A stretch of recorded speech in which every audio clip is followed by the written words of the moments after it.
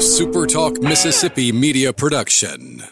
Did you know Toyota of Brookhaven has sold more new vehicles the last 2 years than any other dealership in Southwest Mississippi? Come see why. Exit 40 Brookhaven or online at ToyotaBrookhaven.com. Great service, great savings. At Toyota of Brookhaven, we deliver. Welcome into the Rebel Report. I'm Michael Borky, and I'm sure you are shocked by the news today that Ole Miss will not be playing on Friday in the Coral Gables Regional. And, you know, they rescheduled the game for Saturday, and you can go ahead and make your Saturday plans, get your honey-do list prepared, take the kid to the park, whatever you got to do, whatever you want to do tomorrow, you can go ahead and do it, because it does not appear that they're going to be playing tomorrow either, because I don't know if you guys knew this, but if you have access to a cell phone or Google or any of the various weather apps that exist, you knew that a tropical system of some kind was headed directly towards the southern part of Florida, with Miami being in the dead center, and scheduling baseball games for today in Miami was, it just was an exercise in futility. It wasn't going to happen. So no Ole Miss game today. Again, I really doubt that they're going to be playing tomorrow. If they're able to get a game in tomorrow based on the Google search that I just did that is sitting in front of me right now, there's a very slim chance that they could possibly play one game tomorrow, but that's all depending on the field conditions. I mean, that's the next layer to this. It's a mess. It's an absolute mess. So we'll talk about that. I'll give you a quick little thought on Arizona, and then you'll hear from Brad Henderson, the all-time hits leader at Ole Miss. He did an interview with Richard, and I'm going to bring that to you on this podcast feed, because I know there's not a whole lot of crossover audience, and I do think that you guys will enjoy it. Brad is he's just really great. You know, he's one of the good ones for sure. He's very, very easy to like, no doubt. So I think you'll enjoy it. Just a conversation from Brad Henderson from Miami. He checked in with Richard from South Beach. Well, I guess Coral Gables is not South Beach. Whatever. He's there with the team to do the radio broadcast, obviously. And that's a good conversation. He's very likable, and I think you'll enjoy it. So I'll bring that to you as well. But for now, if you haven't already, don't forget to subscribe to this podcast wherever you get your podcasts. The app is probably already on your phone, so pull up that podcast app, search Rebel Report, and subscribe there. Also follow me on social media. Twitter, Facebook, YouTube. Same name, Michael Borky, Borkey. It's the worst name in the world. You'll never hear it anywhere else, so it's easy to find. Again, Twitter, Facebook, and YouTube. Subscribe to the YouTube channel, like the Facebook page, follow on Twitter, whichever platform that you use. You can find me there. And the podcast is brought to you by LB's, just across from Kroger on University, right there in Oxford. If you're going to be watching baseball whenever it actually happens this weekend, you're probably going to be cooking with meat. At least I hope so, because the weather in Oxford this weekend is a complete contrast to that of Miami in a good way, which is probably not something you say a whole lot. But beautiful weather expected in Mississippi this weekend. You're going to want to watch your baseball, maybe, you know, the NBA Finals or NHL. You're going to be cooking with meat, and you got to get that started at LB's. Again, just across from Kroger and University. It's the best place in the state to get your meat. They've also got daily lunch specials. Those are Monday through Friday. But on top of that, on top of the best meat selection in the area, they've got good sides. And if you need some advice, they'll help you out there as well. So tell Greg that I sent you to LB's just across from Kroger on University.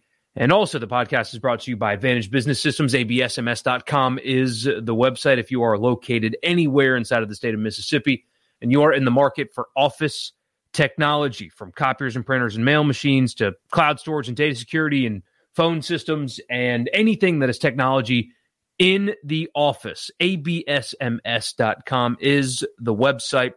You tell them I sent you, they'll give you a complimentary office technology assessment. So you tell them what you need and what your budget is, and they will find a solution for you. ABSMS.com.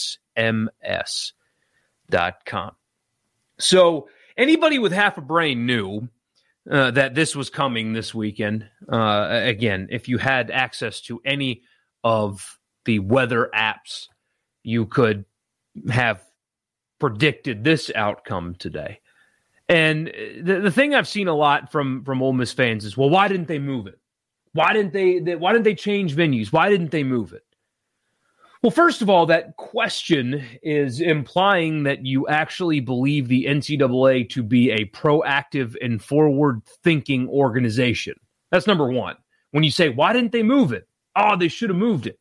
Well, that would require the NCAA, again, to be forward-thinking and pragmatic and a competent organization. That's number one. But number two, they're seemingly going to be able to get the baseball games in this weekend. And most importantly, Miami did earn the right to host the regional at their ballpark. So every reasonable measure should be exercised to make sure that they will host the regional in their home ballpark. Let's be honest. If the same thing was happening here, if there was a tropical system that came up through the Gulf right up Mississippi and was impacting Oxford this weekend, I would sit here and argue that they should not move it. That's the argument that I would be making to you right now is no, hell no, they shouldn't move the regional. Ole Miss earned the right to host the regional in Oxford. They should do everything they possibly can to make it happen at Swayze Field because they earned that right to host the regional there. And if there's a window where they could possibly play,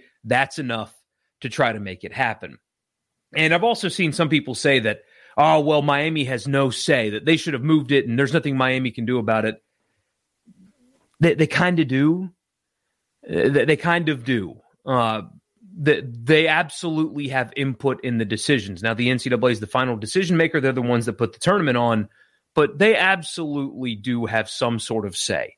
And again, if roles were different, if we were talking about the Oxford Regional, I would be telling Mike Bianco and Keith Carter, they would do this already, I assume, but I would be here telling you that they should raise hell. No, we're not moving it. No, we're not going to Memphis or Shreveport or wherever the hell, Jackson, Pearl, Biloxi. No, we're not moving it because we earned it. It's going to stay right here. And, you know, it probably would have worked just like it has in Miami. So the NCAA is not forward-thinking enough to move things anyway, but there is a chance. There absolutely is a chance to play baseball this weekend. There appears to be windows where they can get this thing in, which is enough for them to try to do it in Miami's home ballpark because they deserve to play the regional in the place that they spent all season working towards hosting a regional in. We'll see, though. I mean, tomorrow is going to be a washout as well. Field conditions are something that has now become a story because it looks like Sunday the weather should be out of there enough to play some baseball. Same thing with Monday, and they can play games on Tuesday if need be. It looks like there's going to be the chance to play. But I do wonder, Sunday, what's the field going to be like after a tropical system came through? That's definitely something to keep in mind as this goes on. But it appears that there's windows to play. They're not going to move this thing. They would more likely send Miami on without playing games than move the game somewhere else. Trust me on that one. So hope the system gets out and that they can play, because I promise you the NCAA would be perfectly fine just sending Miami on. Ask me how I know. Anyway, so Ole Miss, whenever they do play, are going to be playing Arizona, and they're going to be facing up against a pitcher that they saw and showed last year, Garrett Irvin, the lefty. He's a little lefty. And the baseball term, the pitching backwards thing, apparently that's what he does. Different guy than what Ole Miss saw in the Super Regional last year. Very different guy, but they did shell him a year ago. He's 6 foot, like 185, a little lefty, pitches backwards, won't really work a fastball into the 90s that often. Will throw a lot of breaking stuff at Ole Miss. For what it's worth, he's 5-4 on the season. He's got a 3.22 ERA, just under a 120 WHIP, 62 strikeouts to 29 walks and 89 innings pitched. So he'll fill up the zone. He won't give many free bases. He will pitch backwards. He's one of those guys that in years past, it's a little bit different. He's got better stuff than what you've seen like in these weird midweek games where some guy that's throwing 75 from the left side gives Ole Miss fits. It's not like that. His stuff is better or more consistent to what they're used to than that. But he is a little lefty. That's going to throw a lot of junk at Ole Miss. And whenever the game actually does happen, which, again, I have no idea when it will, whenever that game does happen, we'll see DeLucia versus Irvin from Arizona. They've got a handful of pretty good bats. It's not the Arizona team from a year ago at the plate, not even close, but they still have a few guys that, like Suzak, for example, their best hitter hits 367 on the season. He's got 12 bombs, 94 hits to just 48 Ks, 61 RBIs. Tanner Tremba is their next best hitter. He's got 351 average with 10 bombs. You've got another guy on the roster with 16 home runs. That's Chase Davis. So a handful of guys that are productive hitters, power hitters still in this Arizona lineup. They do hit the ball well, but it's a beatable team for sure. I mean, you've already seen what Ole Miss can do against Irvin. It's largely the same batters for Ole Miss against him. Again, different circumstances, I know, but they've seen the guy before, and you've seen what they can do against the guy before. And this is an Arizona team that is so Jekyll and Hyde, I mean, in a kind of similar way to Ole Miss. For example, their last few weeks of the season, they lost 2 of 3 to Southern Cal, not a very good Southern Cal team. Then they turned around and beat Oregon State twice, and then they turned around and went to Oregon and got swept. Those are the last 3 weeks of the season, and then they went 2-2 in the Pac-12 tournament. They beat Oregon and Arizona State and lost to Stanford twice. So it's up and down for Arizona. But long story short, they've got a handful of guys that can really mash. They've got a pitcher that's going to fill up the zone with a lot of junk. And it's certainly, when you look at it, a team that Ole Miss can beat. They really can. They certainly can beat Arizona whenever that game actually gets played. So we will see when that happens. My guess is Sunday, if I had to guess. But it is obviously definitely not today. So for more on this regional and the scene in Miami and other things, here's that conversation now, Richard, with Brad Henderson. It's really good stuff. Again, Brad's easy to root for. Very, very likable. And he joined Richard from Miami. So here's that interview now, and that will end the podcast. Thank you so much for tuning in. I will be back with a recap of Game 1 whenever that happens. I'll see you then, and enjoy this conversation with Brad. Hindu? I'm not. I'm actually going to hop on the bus with the team. We're going to go to dinner here in about an hour and enjoy the dry weather while it's still here. Okay. So that has been the story, right? The weather has been the story for the Coral Gables Regional. How much optimism is there that Ole Miss is actually going to play baseball tomorrow, even with the adjusted schedule? Yeah, I don't see it, and I hope I'm wrong. I hope we get back on schedule. Or at least everyone gets the first game in tomorrow. But I've continuously updated my weather app, and it's pretty much still saying 85 to 95%, pretty much the whole day, starting about 7 o'clock in the morning. So, they made that decision to move the games up, but I'll be shocked if we see the field tomorrow. All right, so the forecast looks bad, and the fact that you can't play on the rain is one thing, but what about that field? I've heard people say that it doesn't drain particularly well, and maybe that's as much a function of anything as you don't deal with a ton of heavy rain issues during the spring in Miami. I mean, they get thunderstorms that come and go, but if they get in South Florida 4, 5, 6, 7 inches of rain over the course of 48 hours, what's that going to do to the playing surface? Yeah, that's going to be interesting. Now, I will say we did practice today. All 4 teams practiced today, had about an hour and a half workout, and ours was at 1 o'clock Eastern time. And Miami got a lot of rain last night. In fact, our plane we had to circle over the ocean for 2 extra hours before we could even land because of the thunderstorms in Miami. And so they had some heavy rainfall last night, and the field was fine today when we went. So hopefully that will not be an issue, and we'll just have to play it by ear, but they are calling from, anywhere you read 3 to 5 inches possibly. So, we'll see with the tropical storm. We'll see how it plays out. But, it's going to be the same for all 4 teams. So you just kind of, when your number's called, you got to be ready to go. You've been on a bunch of flights through the years. Was it disconcerting to just be circling over the ocean for that long? On the plane we were on, you have a little monitor in front of you, and you can click the button Flight Tracker. And we just we would get right close to the land, and then it would just turn right back around and go right back over the ocean. And the guy would come on the intercom, the pilot, and say, all right, well, we should know something about 15 or 20 minutes on getting back into Miami. And he'd come back on, and he'd say, well, it's going to be another 30 minutes. And it just kept going on. But to say the least, 2 hours later when he said we were cleared to land, there was an ovation for the pilot that we were finally going to land in Miami. But, Arizona had the same issue. They chartered from Tucson straight into Miami, couldn't land because of the same thunderstorm, circled for a while, had to land in Fort Myers and bus over because they were going to run out of fuel. So, it's been a challenge for all the teams. So, obviously, that's not an excuse. But it was a long day yesterday, and that's why you come 2 days earlier to get it out of your system and get a practice in on the day before and get ready to go for the tournament.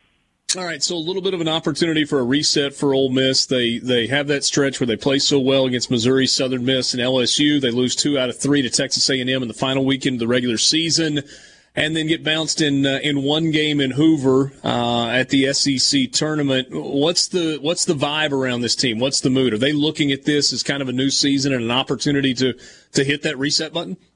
They are. It was a good vibe today at the workout. I even went to the press conference afterwards, and Tim Elko and Dylan DeLucia were talking with Coach B as well. And, I think that the reset was just simply getting the call on Monday. They got another opportunity to start the postseason, and, they were excited about that, and they were asked a lot of questions about revenge and rematch against Arizona, and they answered it correctly. Hey, this is another opportunity. It doesn't have really anything to do with Arizona or Miami. It's just a chance for us to hopefully play well and further the postseason.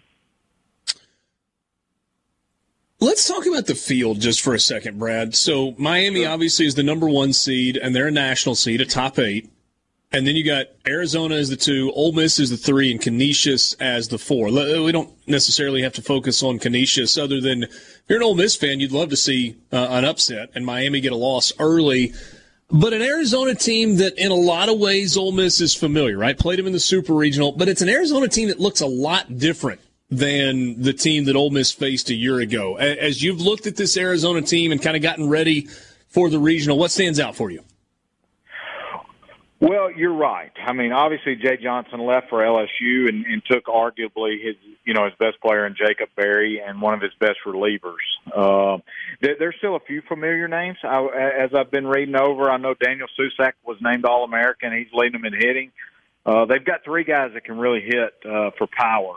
They're hitting 288 as a team. I think the thing that stands out is that they will strike out a lot. But it's going to be to be honest, it's going to be a similar team to who we saw last year, minus a couple really good hitters, which probably means I don't want to take anything away from them this year. They're 37-23, but I don't think they're as good as they were last year. Now, obviously, anybody can get hot, but we're going to see a guy in Garrett Irvin who we faced last year in Game 2, and we hit him extremely well. So it's a familiar left-handed arm on the mound that we've seen before. He's not an overpowering guy. His numbers are good.